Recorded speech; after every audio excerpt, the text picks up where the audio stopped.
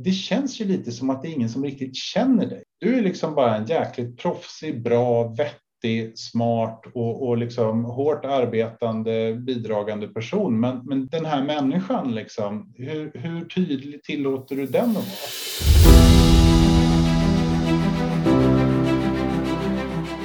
Hur optimerar företagare, chefer och entreprenörer lönsamhet, struktur och meningsfullhet för att uppnå maximal kund- och personalnöjdhet samtidigt som de fortsätter att utvecklas? Vad är det som separerar en bra ledare från de allra bästa? Den här podden kommer att ge dig svaren genom intervjuer och samtal med de bästa. Jag heter Ingela Faglund. Välkommen till Mentorpodden av ledare för ledare. Denna veckan har jag det stora nöjet att få ha med mig ledaren och vd:n Christian Wallén ifrån PBM. Varmt välkommen Christian. Tack så jättemycket Ingela. Det är jättekul att få vara med här. Ja, men vad roligt. Det tycker ju jag och vi också. Och nyfiken då som jag är, så vem är du? Har du lust att berätta lite mer? Ja, det är alltid en sån där jättesvår fråga. Många bottnar i vem är du? Men jag heter Christian Wallén. Jag är 40 år gammal. Jag har en utbildningsbakgrund som psykolog med inriktning mot organisation och ekonom med inriktning, eller låtsasekonom som det är, MBA med inriktning mot finansiell styrning. Och jag har spenderat egentligen hela min yrkesmässiga karriär med att jobba med hur man kan ta forskningsbaserade och väl underbyggda idéer om hur människor och världen funkar och försöka länka dem till att någonstans skapa positiv förändring i verksamheter och människors liv. Och idag så jobbar jag som vd för ett bolag som heter PBM. Och vi är kanske, jag skulle säga Nordens största bolag, fokuserat på kanske någon slags idé om hållbar beteendeförändring. Här jobbar väldigt många psykologer med olika specialiseringar. Vi har läkare och andra kompetenser som på olika sätt då löser problem runt individer eller grupper eller hela verksamheter i syfte att utveckla dem. Och innan jag hamnade här så har jag egentligen varit både entreprenör och drivit utveckling av digitala tjänster. Jag har jobbat som konsult i verksamhetsutveckling och HR-nära ledarskapsfrågor. Jag har jobbat som linjechef, affärsområdeschef och vd i andra bolag. Och utöver det så har jag 2 barn som jag tycker jättemycket om och en partner som jag också tycker jättemycket om. Och nu finns inte så mycket tid, men om jag fick chansen så skulle jag jättegärna åka mycket mer skidor och vara mycket mer ute i skärgården och segla i skruttiga gamla båtar som är sånt som jag tycker om att göra. Mm. Härligt, jag får upp en väldigt skön bild här med många spännande inslag Christian. Allt ifrån dina barn och skärgården och det här härliga på slutet.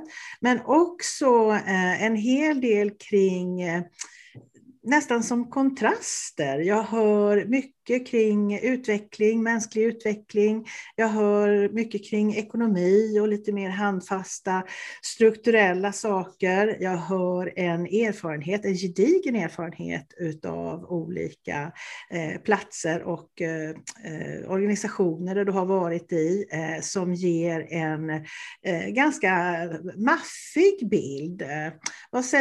Vad tänker du när jag säger det?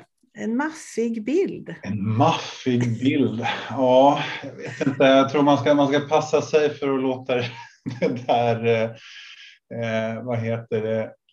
stiga en åt huvudet. Men någonstans här, jag har haft chansen och fått vara i väldigt många roliga liksom, yrkesmässiga och livsmässiga sammanhang såklart. Och jag tror att en av anledningarna till varför är att för mig har det alltid funnits någon idé om att man med jämna mellanrum i livet eller karriären eller vad det nu kan vara, att man ska försöka liksom återuppfinna sig själv lite grann.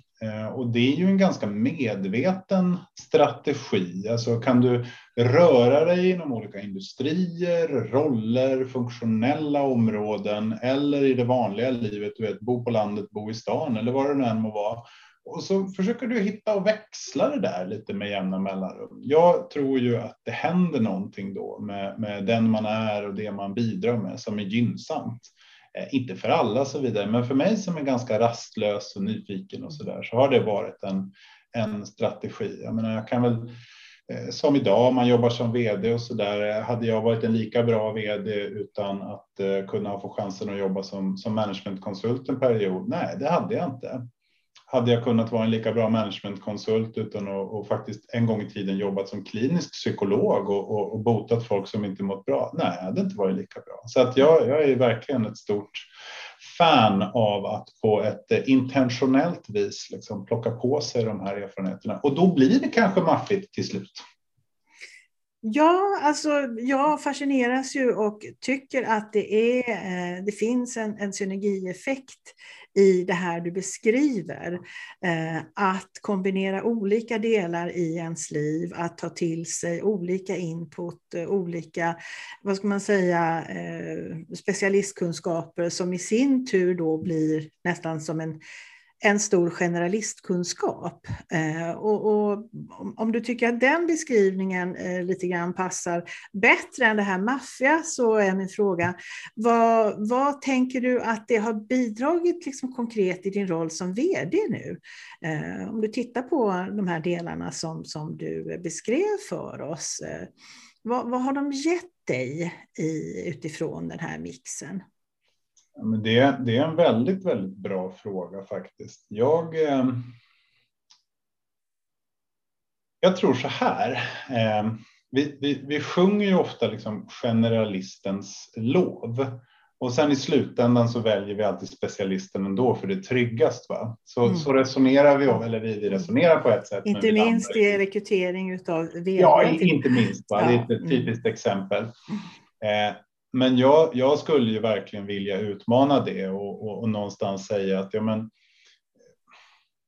framtidens liksom kompetenssystem så som det finns i verksamheten eller tillgängligt utanför dem. Där tror jag att specialisten kommer vara tillgänglig, kanske dyr förvisso, men tillgänglig och till och med kanske också globalt tillgänglig då för många frågor, vilket betyder att det finns en begränsning i att investera tiden och energin i att komma så djupt ner i något område. Det kommer såklart mycket gott ur det, men tillbaka till frågan om hur har det hjälpt mig i min vd-roll?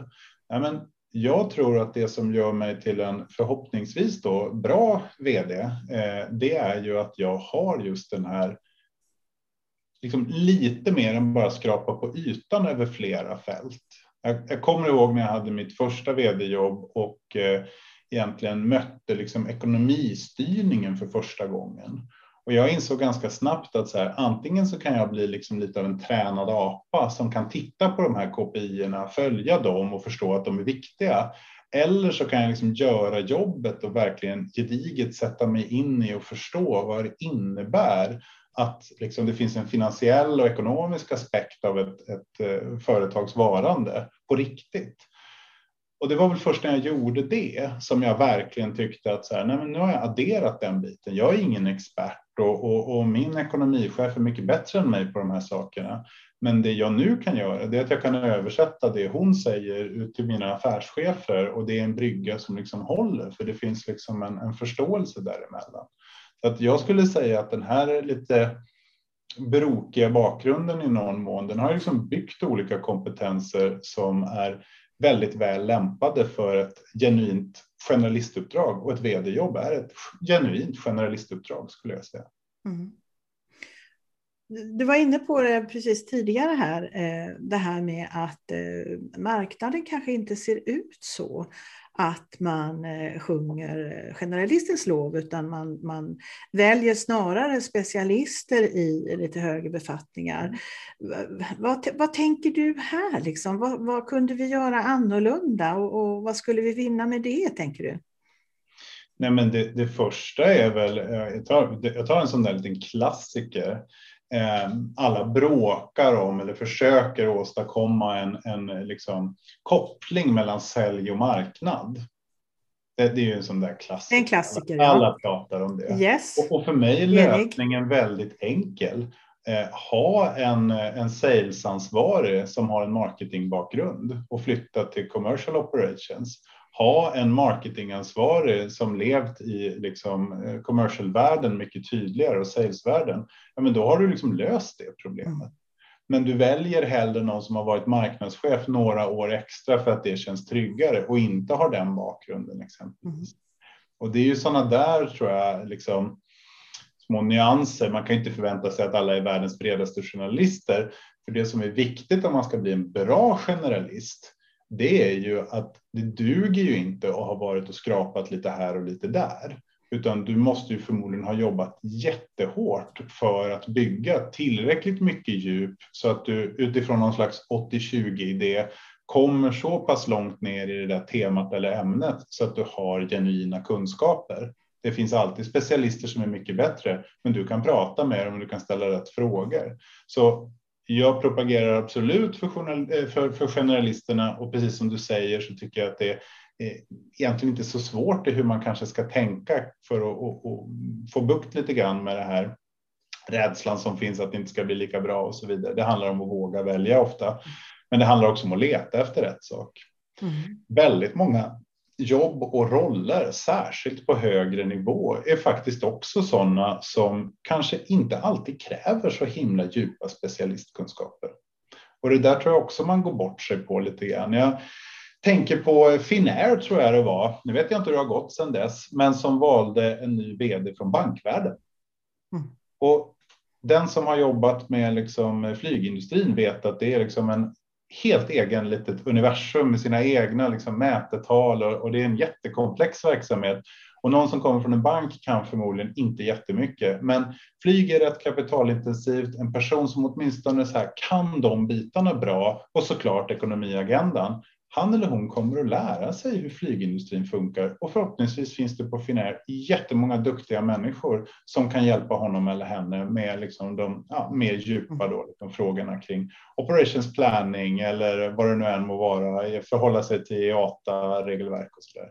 Så att jag hoppas ju och tror att vi kommer se en rörelse mot att de liksom mer brokiga bakgrunderna där man då har gjort jobbet blir mer framskjutna. Jag tror det gynnar ledarskapet av våra företag och organisationer. Helt övertygad. Ja, jag kan bara hålla med. Det värmer mig det du säger, att titta lite bredare och inte lika smalt som kanske marknaden gör idag. Så det skickar vi ut som ett budskap här till alla rekryterare och alla som jobbar med de här typerna av kompetenser. Får jag vara lite fräck där, så skulle jag säga att jag tror att rekryterarna ofta tänker som du och jag resonerar. De förstår det. Men det är på andra sidan när styrelse eller ledningsgrupp eller vd eller liknande ska fatta ett beslut, då går man på det säkra kortet. Och jag tror att i en värld som är så föränderlig med ny teknologi, nya marknadsförutsättningar, global konkurrens, det är livsfarligt att spela safe hela tiden. Jag förstår varför, men jag tror verkligen att vi kommer att se att det straffar sig i många läger vad gäller den utveckling som bolagen möter. Som svar på din fråga, Christian, ja, men här får man vara lite fräck. Det gillar vi. Och på det temat tänker jag faktiskt spinna vidare på ett ämne som jag vet är ett ämne som ligger dig varmt om hjärtat. Och det är det här med forskning. Och det är det här till exempel med mångfald. Och hur vi arbetar med den här frågan, som ju också är någon form av att försöka mixa olika kompetenser, olika styrkor, färdigheter och fallenheter och så vidare. Där vi pratar enormt mycket om fokus på mångfald och att vi behöver ha det, att vi har det och så vidare och så vidare. Men vad är din syn på det hela? Jag vet att du har lite sprängstoff här. Det vet jag inte. Men jag tänker så här, om man får backa lite grann till ursprungsfrågan så där, även om jag har liksom en gång i tiden gjort mina randomiserade kontrollerade studier och suttit vid mitt jäkla statistikprogram och svurit över att jag inte får ihop de oblika variamaxrotationerna eller vad det nu hette, så är det ju faktiskt så att jag har spenderat nästan hela min karriär med att på olika sätt liksom försöka ta det som den liksom ackumulerade kunskapsbasen, det vill säga det forskningen är, och översätta det till hur kan man använda det här i kanske mer pragmatiska sammanhang. Då. Det är i en verksamhetsliv exempelvis. En sån som jag själv har varit i eller ansvarig för, eller sådana som jag har jobbat med. Det har ju liksom varit den röda tråden genom allt jag har gjort egentligen. Och det kan ju vara allt ifrån att när vi sätter våran förvärvsstrategi, ja men då går vi ut och tittar på vad säger liksom forskningen om framgångsrika förvärv. Ja, för vi kan säga vi ska gå på jättestora bets och det ska vara jättespännande, men datat säger att nej, det är så här man ska göra. Ja, vad bra, då gör vi vår version av det. Eller för den delen när man jobbar med en verksamhet och ska liksom möjliggöra en stor omfattande transformation eller förändring, att liksom ta in de perspektiven. Anledningen till varför det är så viktigt, det är för att forskningen är kanske det bästa sättet för oss i en svår och utmanande situation att veta att vi åtminstone maximerar våra chanser att lyckas.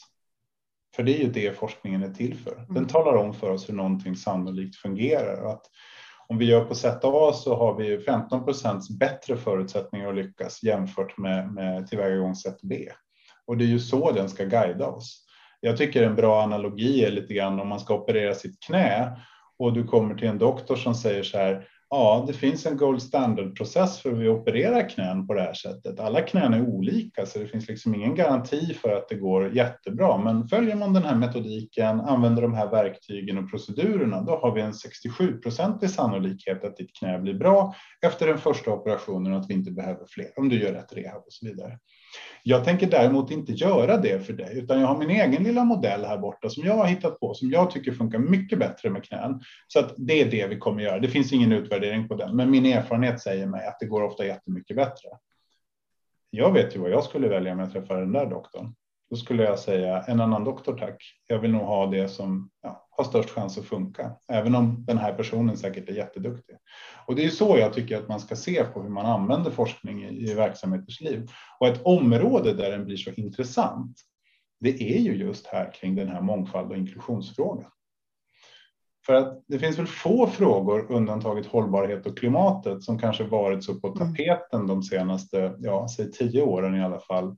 Och vi har ju pratat om vår greenwashing som var bolagens liksom försök att vara hållbara när de egentligen inte var det. Motsvarande inom mångfald och inklusion kallar man ju pinkwashing när man gör en massa initiativ men det egentligen inte spelar så stor roll. Och här tycker jag det är så ohyggligt fascinerande att vi har egentligen vetat från ungefär 80 år tillbaka att vi har ganska goda förutsättningar att någonstans veta vilka kvaliteter hos individer som skapar goda förutsättningar för framgång i ganska komplexa roller.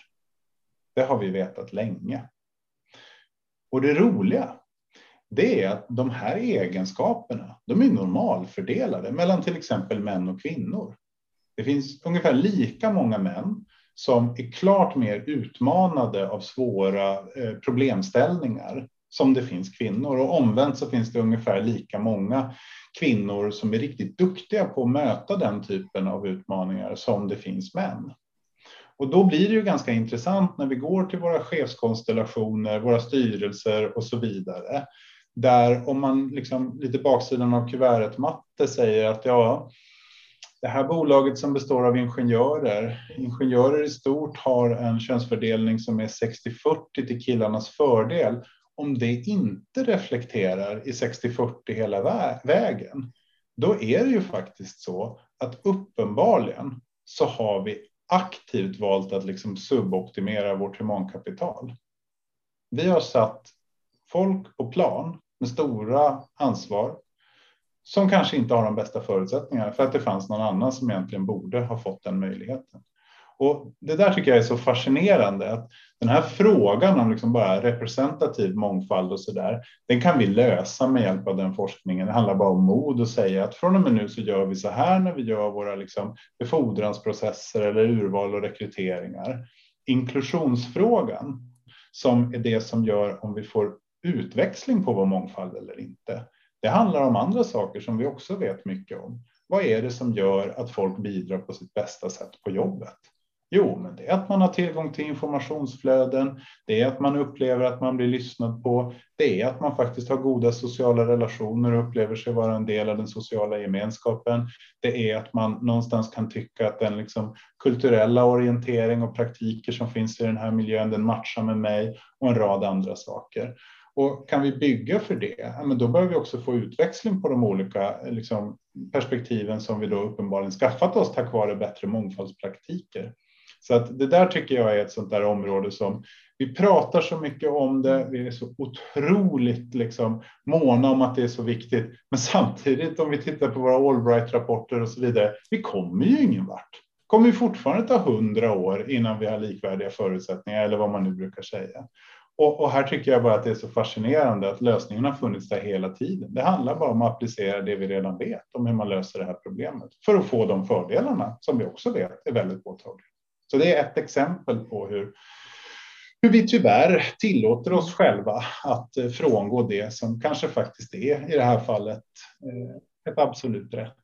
Jag tänker ofta på den där Hans Rosling-klippet när han sitter i dansk tv. Det är någonting med äpplen och till slut så lägger han upp sin sko på bordet. Jag tror många har sett det där. Men det finns en liten sekvens i det där som jag tycker är så otroligt rolig när den här danska programledaren liksom försöker att liksom skjuta in något lite. Han försöker säga att nej, men det där stämmer väl inte riktigt och sådär. Och utan att liksom darra på manschetten så säger Hans Rosling så här att ja, men problemet här det är att jag har rätt och du har fel. Och det kan man ju tycka är lite sådär von oben eller inte rätt sätt att möta en annan människa. Det är ju åtminstone en rolig tv va. Men faktum är att det finns ganska många områden där vi faktiskt, så vitt vi vet, har ett rätt. Men det är likväl så att vi inte använder oss av det. Nej, men det är ju spännande. Låt oss utgå från att du har rätt i det du säger och att det här är rätt. Då frågar sig ju vän av ordning, varför använder vi inte det? Är vi rädda för någonting eller är det okunskap eller vad är det som gör att vi inte tar till oss det här? Ja, men det är väl det fantastiska med allt mänskligt liv. Vi är människor och vi fungerar så som vi gör. Vi fungerar så som vi gör enskilt och vi fungerar så som vi gör i grupp. Vi utvecklar kulturer, beteendemönster och så vidare. Och också liksom delar mentala modeller för beslutsstöd som vi finner i de verksamheter som liksom människor är verksamma och aktiva i. Då, va? Så att det här handlar om jättemånga saker. Det handlar om rädsla, det handlar om att bevaka positionering, det handlar om okunskap. Det är ju en liksom aldrig sinande ström av anledningar till varför vi gör på särskilda sätt. Här tycker jag faktiskt också att jag tycker att Sverige och kanske Norden är lite av ett bakvatten. Tittar man på Storbritannien och framförallt USA så är kopplingen mellan näringsliv och forskning, den är ju mycket, mycket tätare. Alltså du hittar ju i princip inte en liksom professor i något relevant ämne, en innovation eller affärsmodellsutveckling eller vad det än må vara, som inte i USA spenderar halva sin tid kuskandes runt liksom mellan IBM och Facebook och alla de andra parat med undervisning och forskning då, va? För att du har ett mycket tätare band och du fäster ett större värde. Här i Sverige så är det ju liksom en bild av att någon som har en PhD möjligen i ingenjörsvärldar att det uppskattas. Men generellt är det att man är lite mer av en professorstyp, vilket absolut inte behöver stämma. Utan man har nog bara ett bredare liksom, kunskapsunderlag och perspektiv. Ett exempel på ett behov där vi behöver kunna plussa ihop forskning med vad ska man säga, det verkliga arbetet. Än en gång, mer generalist snarare än specialist, tänker jag. Bara för att göra ett instick där. Nej, men det är ändå spännande och inte minst vad ska man säga, konstigt, för att inte hitta ett bättre ord, att vi ändå fokuserar så mycket på mångfaldsfrågan i det här fallet. Och då får vi ju lära oss nu då inte alls ta till oss det som vi kanske behövde ta till oss för att då kunna få mer hjälp att lösa de problem som finns. Så att med det sagt, vi människor enskilt och i grupp fungerar på olika sätt. Men ja, tack för det inspelet, tänker jag. Tillbaka till dig, Christian, och till din resa det här. Du har gjort många saker, men man brukar ju ibland så där ha vissa saker som händer, vissa saker man gör, defining moments brukar jag kalla det för. Finns det något sånt i ditt liv eller din karriär som ändå har satt en prägel och lärt dig lite om vem du är och liksom hur du kan utvecklas?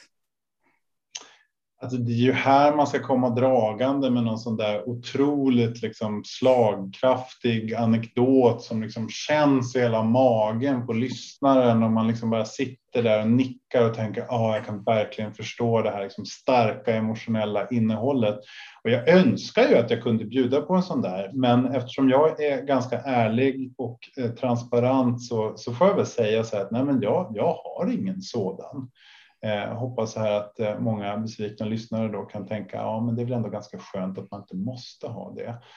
Det kan vara... Jag tänker att det finns nog många lättare lyssnare som tänker att vad skönt. Men jag har väl med en sån här samling av upplevelser som man liksom har kommit i kontakt med i de olika kontexter man varit i som format den. När jag var tillsammans med kollegor liksom i ett slags entreprenöriellt bolag där vi försökte tiden för liksom iPhone 2 att digitalisera förändringsledning. Den där känslan av att vara så himla besjälad av någonting och vad det möjliggör i termer av hur man vågar tänka och utmana sig själv, och också hur man positionerar och tar något nytt till marknaden. Det var ju liksom en otrolig, när man tittar tillbaka på det, formativ tid på något sätt. Jag har också haft chansen att jobba i ett bolag som var fullt av liksom så otroligt liksom begåvade människor. De var så hyperkompetenta och smarta och ambitiösa. Och det som var så roligt där var någonstans att jag insåg att hade de här människorna inte då haft alla de här kvaliteterna, men då hade det här korthuset fullständigt rasat. För vad gällde alla de där andra sakerna man ska ha med strukturer och mål och strategi och tydlighet och stöd och system och fan och hans moster på ren svenska, fanns ju ingenting. Men det funkade ändå tack vare liksom att man hade en sån enorm samstämmighet kring vad är det vi sysslar med, vad är vi bra på, hur gör vi det och hur tar vi det till nästa steg. Och det var också så där jättehäftigt, för man lärde sig någonstans att liksom, men kan man skapa förutsättningar för människor att vara extremt engagerade, bli väldigt kompetenta tillsammans, för det är ju någonting man gör som en lagsport. Men då kan man åstadkomma väldigt mycket även utan alla de andra grejerna som man liksom ska ha. Sen är det nog bättre om man har dem då. Men det var också en sån där lärdom. Och jag kan också tycka liksom, jag har fått chansen att se från styrelseperspektiv då i en startup, scale-up, vad man nu ska kalla det. Vad händer när personer som kommer från helt andra fält, men med extremt liksom goda kvaliteter och andra perspektiv, tar sig an ett nytt område som de inte kan, som jag i det här fallet själv kunde då. Och jag har liksom blivit helt golvad över hur de här personerna med sina nya glasögon så att säga bara gör det där som en hel industri har gjort i 40 år bättre på 2 år. Mm. Och det där liksom tänker du på någonting speciellt? Kan du ge exempel? Var är vi? Vilken bransch? Eller men nu är vi i HR-tech-branschen. HR är ju ett sånt där område som kanske här och nu då, alltså slår du upp en Harvard Business Review idag, då är det ju liksom bara AI, HR-ledarskap, möjligen liksom förändring. Det är det allting handlar om på något vis. Eller någon intervju med någon spännande person eller så. Så att det är ju i den där världen där HR som ju har liksom ansvar, man har ju flyttat kultur, man kallar det people and culture idag, en jättespännande utveckling. Men jag skulle likna vad de är nu med vad marketing var för 10 år sedan. Där marketing började bli datadrivet, bygga in system och verkligen jobba med kundresor och personalisering och data på ett helt nytt sätt.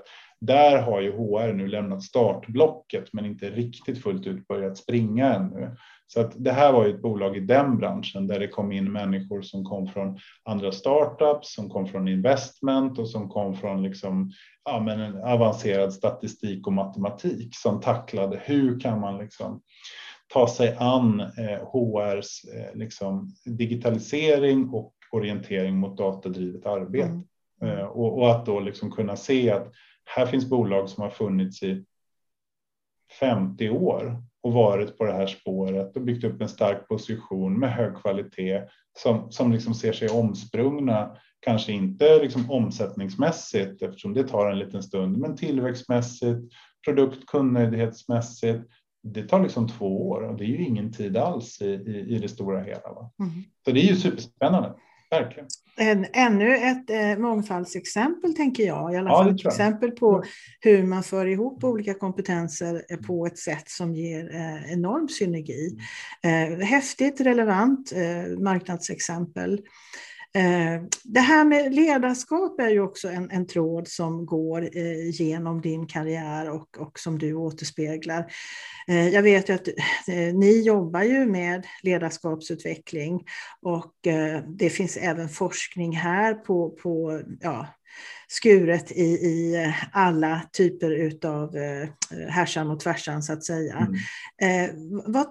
Vad tänker du här kring det här med ledarutveckling? Vad är viktigt för ledare idag att veta, att ta åt sig utav? Det där är ju en jättefråga. Alltså eftersom vi jobbar då med att liksom skapa, med hjälp av liksom framförallt beteendepsykologin då, som är vårt främsta verktyg bland våra 250-300 kollegor. Där handlar det någonstans om att applicera den på frågor som har med liksom individer, grupper, verksamheter, liksom deras frågeställningar och skapa någon slags hållbar förändring där. Ja, och jag tänker relatera till det här med framgång som vi har haft som, alltså du har lagt in det i ordet lite grann, för att skapa framgång, för att skapa hållbar utveckling liksom. Vad finns det för komponenter här man kan ta till sig? Jag tycker om man tar det här till ledarskapet så skulle jag säga att det som ofta sker är, och där tror jag många ledare känner igen sig, att det blir liksom en ganska svår situation att navigera. För å ena sidan så finns liksom någon slags kompetensledarskap eller där man genom det man kan gör ett slags bidrag till den organisation som man verkar inom, om man inte är egen eller entreprenör då. Men det är liksom en del, det är att leda verksamhet och bidra till verksamhet. Och den andra biten, det är ju liksom den mjuka biten som handlar om att leda människor. Att bidra till utveckling av en kultur och att få människor att liksom må bra, prestera bra och att göra det liksom tillsammans på något sätt. Och jag kan väl tycka att du vet, det är otroligt svårt att lyckas med det ena utan att lyckas med det andra. Va? Men samtidigt så behandlar vi dem där som att de är två ganska skilda saker. Men du liksom går kurser i ledarskap och de blir superorienterade mot liksom, hur ska du möta enskilda eller grupper? Ja, men det är ju bara halva sanningen i att göra ett bra bidrag. Du måste ju också bidra till att din verksamhet, strukturerna, processerna, vilka investeringar du gör, hur du tar den framåt, var är innovationen och så vidare. Oavsett om du jobbar på inköp eller på någon annan funktion. Då. Så att det är väl någonstans att jämka de där två. Och där tror jag att man som ledare idag behöver förstå att man alltid måste jobba med den där balansen. För att du kan inte lyckas med dina verksamhetsutvecklingsfrågor om du inte förstår den andra sidan. Så jag skulle vilja säga att ledarskapet har väl blivit mycket mer komplext. Det finns ju, det är inte mina ord utan det är en duktig KTH-forskare som heter Simon Elvnäs. Han har sagt det väldigt bra att innan 30-talet då hade vi ju liksom fabrikerna där ute. Och vad hade vi då egentligen? Men vi hade en extrem tydlighet. Men vi hade väldigt lite frihet. Det var någon liksom förman som stod och talade om vad man skulle göra. Och fokus var bara på uppgiften och hur det gick. Och man jobbade på ackord och så vidare. Men glasklart vad man skulle göra och hur det skulle göras. Sen kommer hela rörelsen där vi börjar bygga mer och mer frihet. Engagerade medarbetare. Hela liksom perspektivet på människan som förskjuts lite grann från någon slags produktionsresurs till human resources och allt det där. Och det reducerar ju tydligheten till förmån för friheten, vilket ju inte är en dålig utveckling. Om jag får lägga till någonting då ovanpå Simon Elvnäs resonemang, för jag tror att det är en bra bild av hur arbetslivet har utvecklats, så är ju där vi befinner oss idag där har ju kontexten runt där arbetet utförs förändrats dramatiskt. Det går så extremt mycket fortare. Digitaliseringen är ju inte bara något liksom modeord som vi liksom slänger oss med. Det handlar ju om att helt plötsligt så kan man erbjuda likvärdiga tjänster snabbare och billigare till samma marknad. Och det är en ganska tuff sits att vara i om du inte är på rätt sida av det strecket. Så då måste du ställa om. Så att du har ett läge där som ledare är det svårt att balansera. Vad är det som måste vara tydligt och begripligt i termer av riktning, uppgiftsuppföljning, alla de där frågorna. Vad är det som behövs på frihetsagendan för att människor ska känna sig genuint engagerade och liksom besjälade av att bidra. Och så ska du balansera en omvärld som rör sig jättefort. Ja, det var klart att det skedde jättemycket innovation på 30-talet också i bättre produktionsomständigheter och så vidare.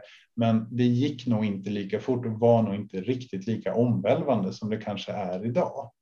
Det är bara att titta på vår pandemi och hur det har ritat om hur vi gör jättemånga saker på extremt kort tid. Och det är väl inte samma sak att likställa med en ny teknologi, men det kanske tar 5 år att få samma effekter som en covid-19 gör på 1 år. Då. Det är fortfarande extremt korta tidshorisonter. Men givet den här snabba utvecklingen och allt det som händer runt omkring oss i makron och det du beskriver här nu, utvecklingen inom ledarskap. Alltså inom forskningen tänker jag och det här som du stödjer dig på. Finns det någonting här ändå där vi ser vad vi borde göra som vi kanske inte gör? Men jag brukar tycka att det finns väl 2 sådana här huvudsakliga liksom, ska man säga, källor att ösa ur om man tittar på den här människosidan av ekvationen. Det är väl det som man tittar på, vad är det för ledarskap som verkar bidra till goda utfall när man mäter produktivitet och effekter och sånt där.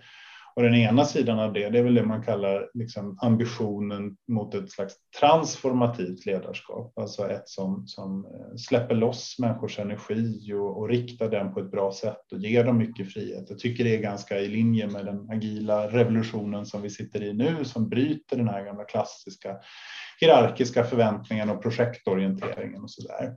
Men där är ju egentligen grundpelarna ganska enkla. Det är ju liksom att måla upp en bild av framtiden som är engagerande och visionär om man så vill. Att stå som en rollmodell för rörelsen mot det. Därför att annars så blir det väldigt svårt att få förtroende. En sån här universal, att man liksom uppvisar ett genuint intresse i de människorna som man har runt sig. Att man inte bara frågar hur är läget, utan man på olika sätt ger uttryck för att man faktiskt bryr sig. Och som en fjärde dimension i det där då, att man någonstans när det kommer frågor eller man vill diskutera, att man liksom inte levererar svaren, utan att man någonstans finns där för individen att låta honom eller henne komma med en bra lösning.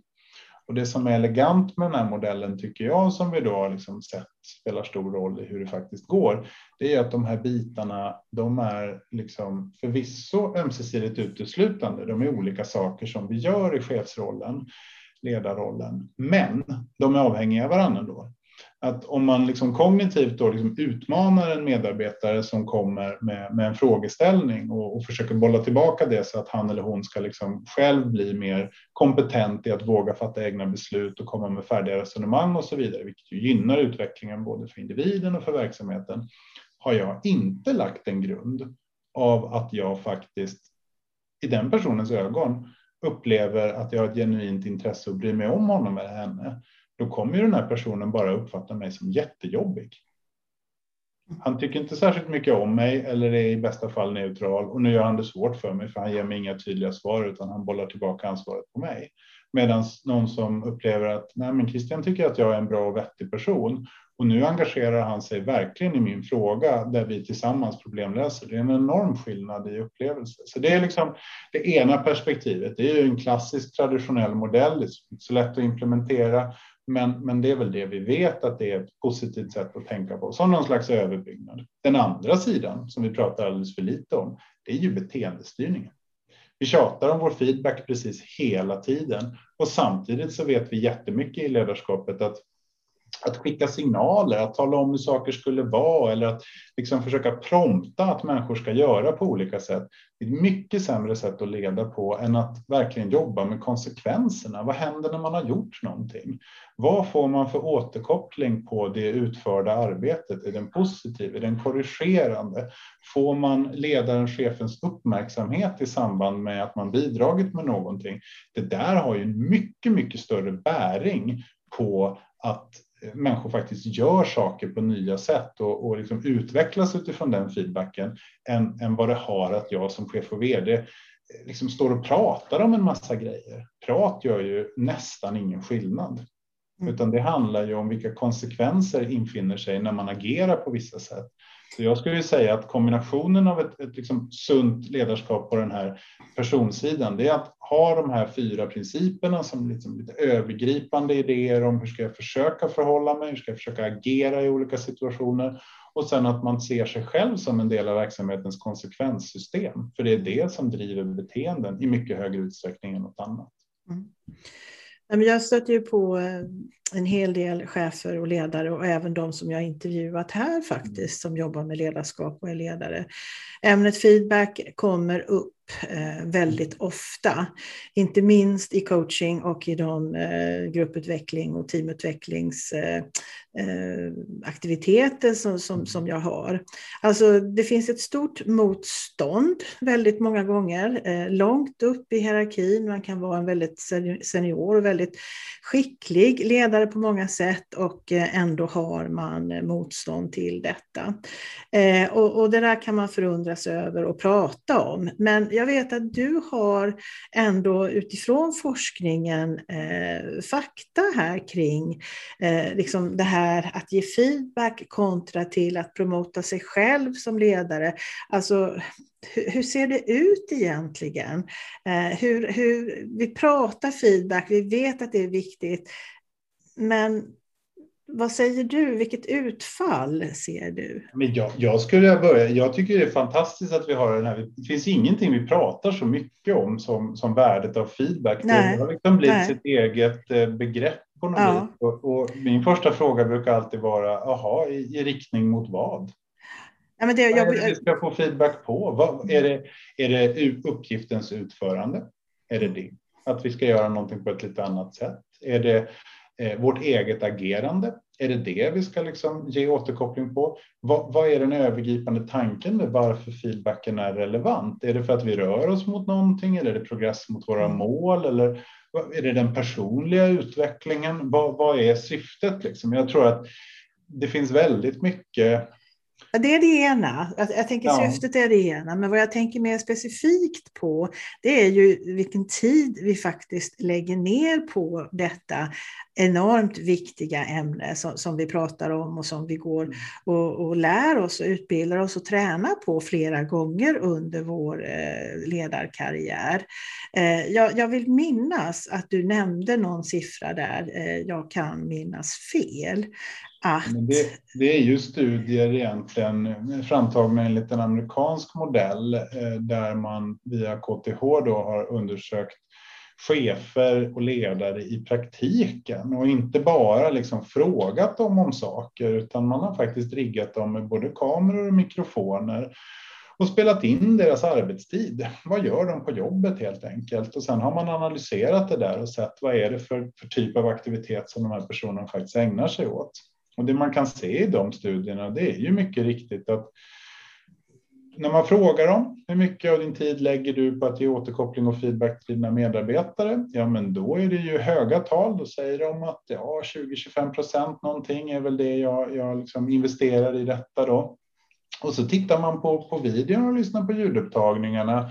Och när man då tidskodar det så ser man att det är under 2% av arbetstiden som handlar om att göra sånt där.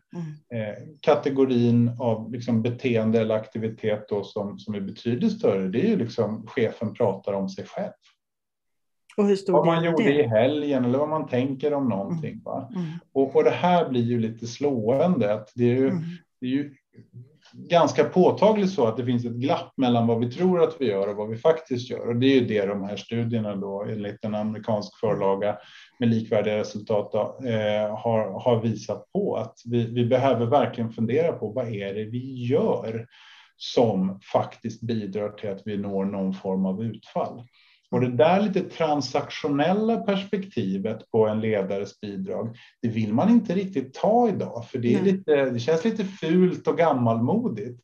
Men då ska man ju komma ihåg att människans liksom biologi och sätt att fungera, ja men, den är ju liksom kvar, inte riktigt på savannen, men nästan va. Vår evolution är inte lika snabb som världen runt oss. Vår hjärna har inte nämnvärt förändrats. Så vi behöver liksom återkoppling på ungefär samma vis som vi hade i ett liksom nästan jägar- och samlarscenario. Va? Och det är väl där jag tycker det är så viktigt att, om vi nu går tillbaka till den här liksom tydligheten. Alltså utan tydlighet är det väldigt svårt att ge bra feedback. För du ger ju feedback på någonting. Ett agerande, ett bidrag i någon riktning. Och då måste ju den riktningen vara klar. Annars blir det ju jättesvårt. Har du fått någon feedback någon gång som faktiskt har gett dig någonting, Christian? Ja, men det tycker jag nog. Jag har fått ganska mycket.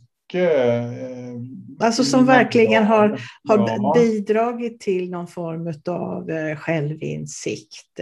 Alltså jag kan säga ärligt att någon av de kanske värsta feedback, eller som jag upplevde som värsta feedback då när jag fick det, liksom nästan så att jag blev stött och förbaskad, har för mig betytt kanske mest i min utveckling framåt. Alltså utifrån den frågeställningen så frågar jag, har du varit i närheten av något liknande? Men absolut. Jag tror en sån där som jag verkligen tyckte var men så himla tråkigt att höra, men det var ju sant. Liksom. Det var en koncernchef som jag hade när jag jobbade som vd för ett av bolagen där, som vi hade vårt medarbetarsamtal, eller vad man ska kalla det, något utvärderingssamtal. Och det var väldigt väl förberett och det var liksom massa områden som vi gick igenom och vi var väldigt, väldigt samstämmiga på många punkter. Liksom. Så det var ett bra och liksom positiv ton, så som det ofta är när man liksom, det är inte så himla konstiga saker vi pratar om. Vi förstår dem båda två. Man kan verkligen ställa sig frågan, vad det är feedback då? Nej, men vi visste ju samma saker, så det var ju helt oviktigt. Och så på slutet av det här tillfället, då säger det var en han så här till mig att, Christian, vet du, men det är så mycket här som är så himla bra och de grejerna som vi kan göra bättre, det är inga konstigheter. Men en sak som jag verkligen liksom, och så vart han lite brydd. Och det var en person som blev lite brydd då och då, så att det var väl inget så konstigt. Så sa han så här att, men jag har ju fått jobba ganska nära dig. Jag gillar ju verkligen dig. Vi har ju liksom kul tillsammans som människor lite grann. Men fan, det känns ju lite som att det är ingen som riktigt känner dig. Du är liksom bara en jäkligt proffsig, bra, vettig, smart och liksom hårt arbetande, bidragande person. Men den här människan, liksom, hur tydligt tillåter du den att vara? Och då vet jag att när jag satt där så kände jag verkligen så här att det där var ju något som var viktigt för dig som person, alltså min chef då. Men för mig tyckte inte jag att det var särskilt relevant, för jag tänkte att det viktiga är väl någonstans att vi lyckas med alla de här svåra sakerna som vi håller på med, att det blir bra. Sen om jag är lika härlig, förhoppningsvis då, rolig och trevlig som jag är när jag träffar mina kompisar, det är väl faktiskt på ren svenska skitsamma. Men det där var väl en sån där som jag tog inte illa vid mig, men jag sköter nog ifrån mig, tror jag, och sa att nej, det där är inte så viktigt. Men när man några år senare så där kan landa in i att nej, men det är faktiskt rätt relevant att vara en riktig person med alla sina fel och brister, och också när man har en ledande roll, att man på olika sätt försöker liksom manifestera och förtydliga saker när man inte är bra på i förväg. Och liksom inte låtsas som att det där är ett gapande svart hål som alla pratar om men som du själv aldrig berört. Då är det ju mycket bättre att säga det. Så det är väl en sån där sak som jag verkligen tog med mig. Och just också någonting som man väldigt lätt kunde liksom borstat bort. Just då i den stunden. Ja, och having said that, så att säga, så har jag en fråga som jag brukar ställa till dem som är med i programmet. Och det handlar just om det här med de erfarenheter vi har med oss. Om vi får behålla dem, men vi får inte behålla någonting annat. Inga titlar, inga pengar, ingen familj, ingenting. Och så ska vi börja om vår karriär. Ja. Hur skulle du göra då? Oj, det var en jätterolig fråga. Ja, vad skulle jag göra?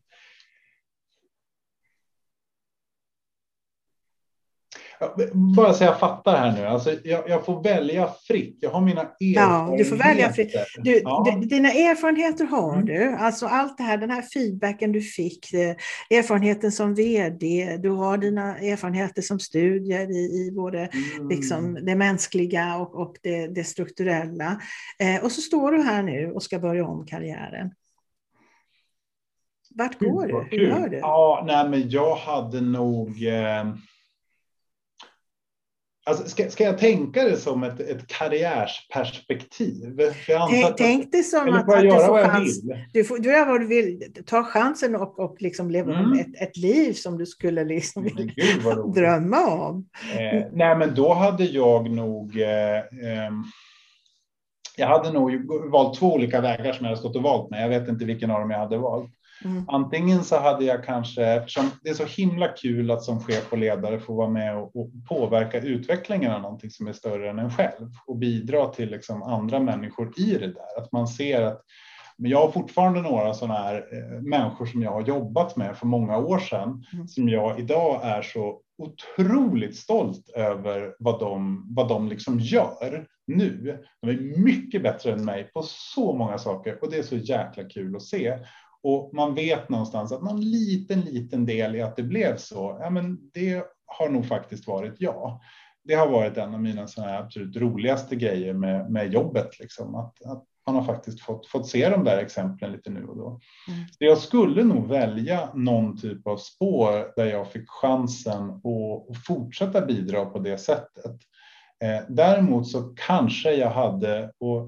Även om jag inte är jätteefter vad gäller de sakerna så hade jag nog sett till att bli lite duktigare på den moderna tekniken och hur man använder den. Att det händer så spännande saker i de fälten som faktiskt är lite svåra att förstå. Det är inte så att jag känner mig gammal, men jag inser liksom att ibland blir ens egen fantasi en begränsning för att man faktiskt inte har den där kompetensgrunden kring vissa sådana saker. Så jag hade nog verkligen försökt engagera mig i en riktning där teknik och människa och verksamhet eller affär liksom, tog fart i någon riktning. Det hade jag nog velat göra. Jag hade inte liksom sadlat om och blivit marinbiolog eller något sånt där. Utan jag hade velat vara kvar i där man skapar någon slags utveckling och men få chansen att se någonting hända längs med vägen. Det är ju otroligt roligt att få vara med och forma världen runt den i någon mån. Och det kan man göra oavsett om man är chef eller inte. Va? Det handlar ju om hur tar jag det jag kan bidra med och gör något vettigt av det i ett syfte och en miljö som jag liksom tror på och trivs i. Det är faktiskt så att vi spenderar så himla mycket av vår tid på jobbet så man blir liksom skyldig sig själv att skapa goda förutsättningar. Det är lättare sagt än gjort, men man får väl se det som en strävan då. Ja, men precis. Hur länge har du varit på PBM nu? Nu har jag varit här i 2 år. 2 år. Om 3 år så har vi en ny 5-årscykel och vem vet, Christian, då kanske du om inte förr har möjlighet att ta dig an den här insikten som du nu liksom delade med oss till oss som låter jättehäftigt och lägger till ytterligare en pusselbit. Vi får se, men jag måste säga jag har så jäkla kul här. Ja. Det har varit så roligt apropå i februari, apropå liksom, ibland kan jag bli lite trött, man pratar om innovation och värdet av det och det tar 30 år att komma någon vart i vissa verksamheter till synes. Men här händer liksom grejer som jag tycker är helt fenomenala. I maj förra året så sa vi att vi måste ta fram en tjänst som enligt alla liksom konstens regler och den vetenskap som finns kombinerar att vi kan liksom, alltså vi har en psykisk ohälsa i samhället som skenar på en nivå som är liksom helt oacceptabel. Det främsta skälet till det är arbetslivet. Alltså det är en total katastrof. Va? Vi jobbar oss sjuka i en utsträckning som inte är okej någonstans. Försäkringskassans liksom senaste data på utvecklingen av sjukskrivningar för stress från, jag tror bara de har från 2007 till 2017 eller något sånt där, det har ökat med 600%. Ja, och då säger vi liksom att det är inte som att vården då finansieras på ett sätt som möjliggör att vi löser det där på ett effektivt vis, utan den blir bara tunnare och tunnare. Och de nya aktörerna som förvisso är jättebra, de skalar ju inte. Alltså jag toppen Kry, helt fenomenalt bolag, fantastisk tjänst. Mindler lika så på psykologsidan, jättespännande teknisk utveckling, men det är fortfarande tid för tid. Det räcker inte. Så i maj så sa vi, det här måste vi göra någonting åt. Och i februari nu så släppte vi vår helt digitala AI-drivna fickpsykolog som du har i telefonen, som med goda förutsättningar utifrån den forskning som finns. Sverige har varit världsledande på internetterapi i 20 år. I ett helt nytt format som nu finns ute hos flera av våra kunder. Alltså jag tycker att sånt där är så kul. Och jag tycker att det här fältet som jag liksom får chansen med mina kollegor att sitta i, som är liksom hur människor funkar, hur vi kan skapa smarta lösningar på svåra problem med hjälp av insikten om människors varande.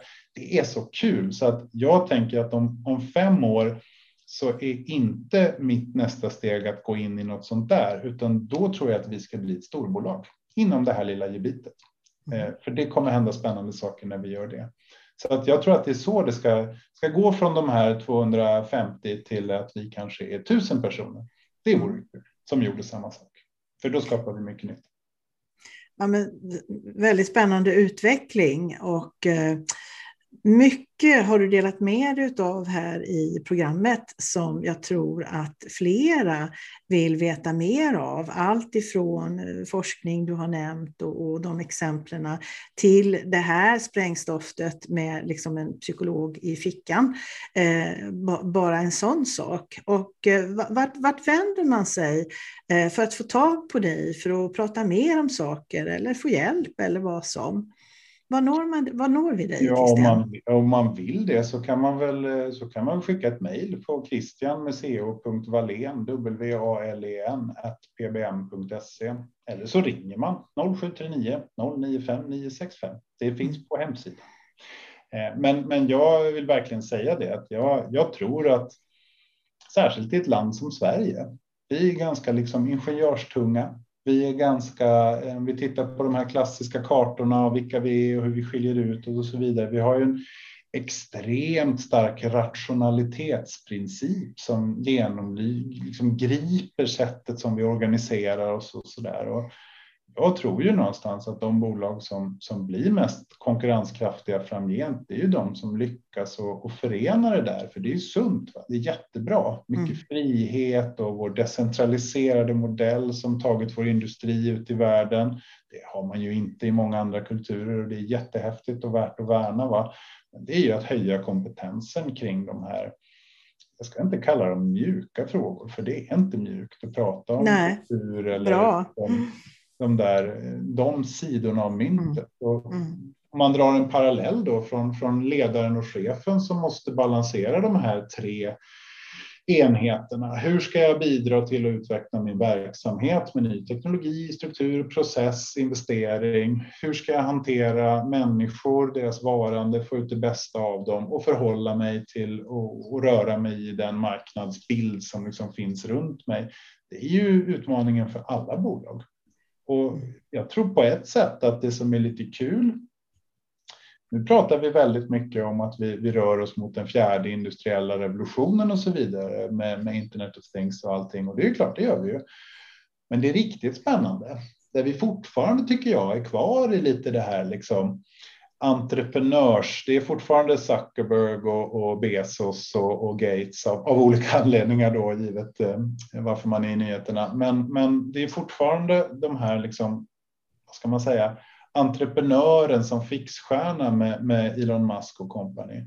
Och det roliga tycker jag med att vara i just den här tidsåldern, det är ju att det är inte så att det egentligen, om man funderar lite, handlar så himla mycket om teknik, trots att det här är teknikbolag. Utan allting handlar egentligen om förändrade konsumentbeteende. Amazon, det är ju det. Och det handlar ju om beteendeförändring hos människor. Tesla då, SpaceX, allt det här. Jo visst, han är ju någon superfixstjärna, den gode Elon. Han är säkert inte en särskilt kul chef att jobba under. Men vad det handlar om är att den här människan måste ju ha samlat och lyckats attrahera som enorm talang för att kunna lyckas åstadkomma alla de här sakerna som man gör. Att gå från nästan ingenting till att vara högre värderad än alla de andra bilbolagen ihop, vilket ju är helt bisarrt, va? Men vi tror på ytan att det rör sig om liksom, ska man säga, entreprenörens era. Men det är ju inte det. Det är ju människan, teamet och liksom kulturens era. Netflix, alla älskar det. Vad är mest spännande med Netflix? Är det streaminglösningen? Nej, det är ju deras personalhandbok. Läs Netflix personalhandbok. Det är det häftigaste och mest radikala man har läst kring hur en verksamhet kan organisera sig. Sen Peter Drucker skrev böcker. Va?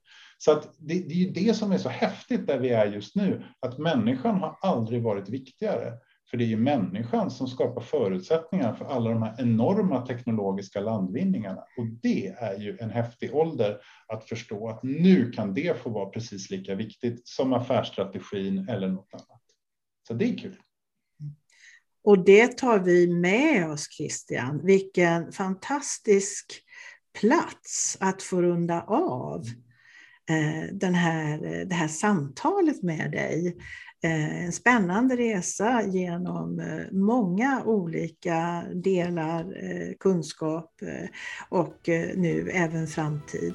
Stort tack för det, Christian. Stort tack för att jag fick chansen att få ha det här trevliga samtalet. Det var jättekul. Det här är Ingela Fagerlund och du har precis lyssnat på ett avsnitt av Mentorpodden. Om vår tid här tillsammans känns värdefull och du vill att vi fortsätter växa tillsammans, bli en del av Mentorpoddens utveckling och dela den med andra.